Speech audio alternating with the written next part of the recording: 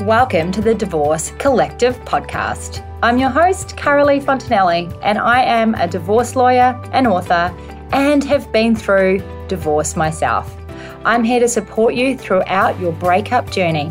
On this podcast, I will share with you my secrets and legal tips on how you can thrive through your separation in small 6-minute increments. Don't do it alone. I have got you. Hello, good morning, good afternoon, good evening. Thank you for joining us again on the Divorce Collective podcast. You're listening to Dannielle Young, Senior Associate here at Collective Family Law Group. So last week I talked to you about the benefits of formalising your property settlement matters. One of the ways that you can do that is entering into a binding financial agreement, or a BFA for short, after the relationship breaks down. While a lot of times we use consent orders for that, there are some matters where a BFA following separation might be appropriate. One example might be that the parties have agreed that despite their contributions to the relationship and what they might receive if the division was being considered by a court, that they might want to decide to contract out of their entitlements or receive a lesser entitlement that they otherwise might have gotten. This is a dangerous and complicated position to be in, and it always should be carefully considered with specialised family law advice. Another circumstance is where we might settle property settlement by way of a BFA rather than a consent order is where we might be including spousal maintenance in the settlement agreement, or usually when we're protecting our clients from such claims in the future and contracting out of that spousal maintenance. So while BFAs can be entered post-separation as a way to formalise your property division, and if relevant, spousal maintenance agreement, they can also be entered before a marriage or a de facto relationship, or even during one. The Americans call those before marriage agreements, prenups. Here, a binding financial agreement will cover all agreements either before a marriage or before a de facto relationship, in contemplation of marriage, during a marriage, during a de facto relationship, and then, of course, after separation or after a divorce. So you can see you can enter into that BFA at a couple of different stages during your relationship. You might, why would you do that? Well, it's to set out at the onset of a relationship how the finances are going to be dealt with during the course of that relationship. And while I hope that you never, ever, ever need to rely on the BFA and your relationship goes the distance, the statistic tells us that not everyone is lucky in love and stay together for their lifetimes. So why would you enter a BFA before your relationship even starts or after it started? The biggest reason is asset protection. Think of those couples who might be on their second marriage, for example. They would, of course, want to make sure that what they managed to retain in their first relationship, in their first marriage, is not then lost in that second relationship. They might be thinking of not only protecting their assets, but they're also very aware of the financial and emotional burden that negotiating property settlement matters post-separation can have on them.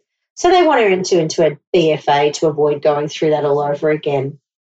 BFAs are also a very considered approach to asset protection for those people with high worth assets that are bringing them into the marriage or the relationship, or even clients where they're members of a family with a high worth and they want a way of ensuring that inheritances or benefits from that family received a structured or quarantined and protected. Excuse me.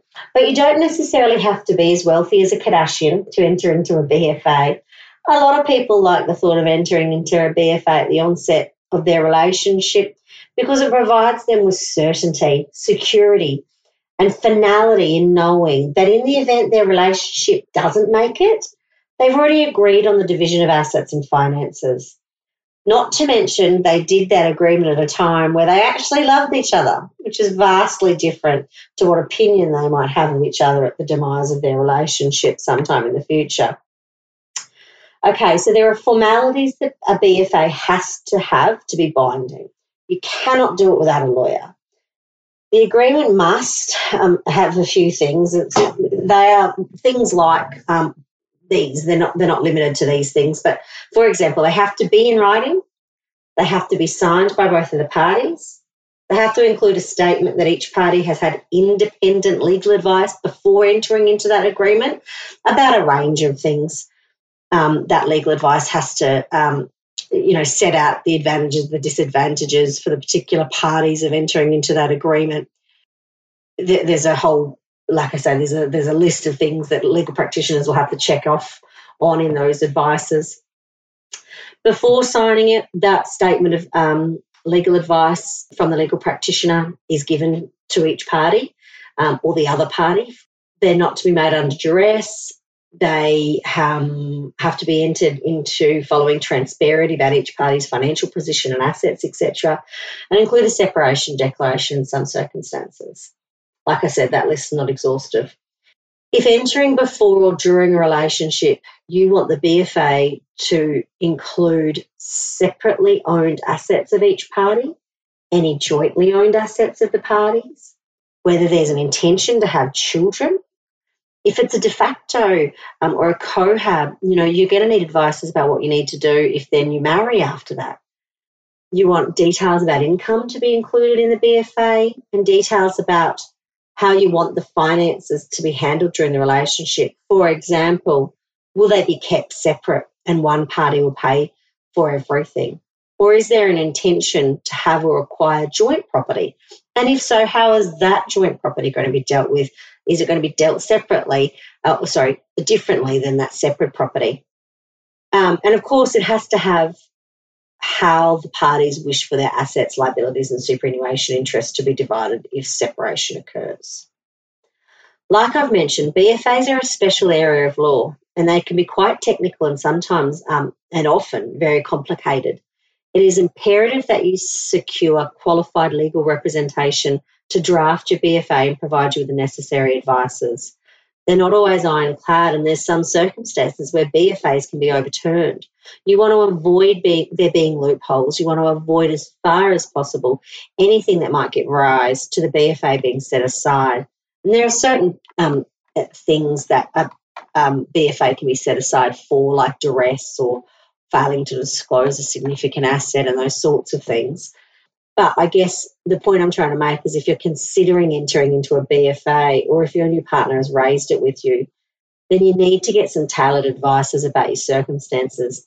It might be that it's not in your interest to enter into the BFA, or it might be that you don't need a BFA if it's after separation. You can do consent orders, for example. But come in and speak to one of our lawyers for tailored advices about this complex area of law if it's something that you think might affect you. Thanks for tuning in. Nice quick one for me today. We would love for you to tune in next time on the Divorce Collective podcast and have a listen to what's coming out next. Thank you for listening to the Divorce Collective podcast, brought to you by collectivefamilylaw.com.au. If you got value from this week's episode, I would love it if you would hit subscribe and take a minute to leave a review. You can connect with us on Instagram or Facebook just by searching for Collective Family Law. And remember, until next time, you have got this.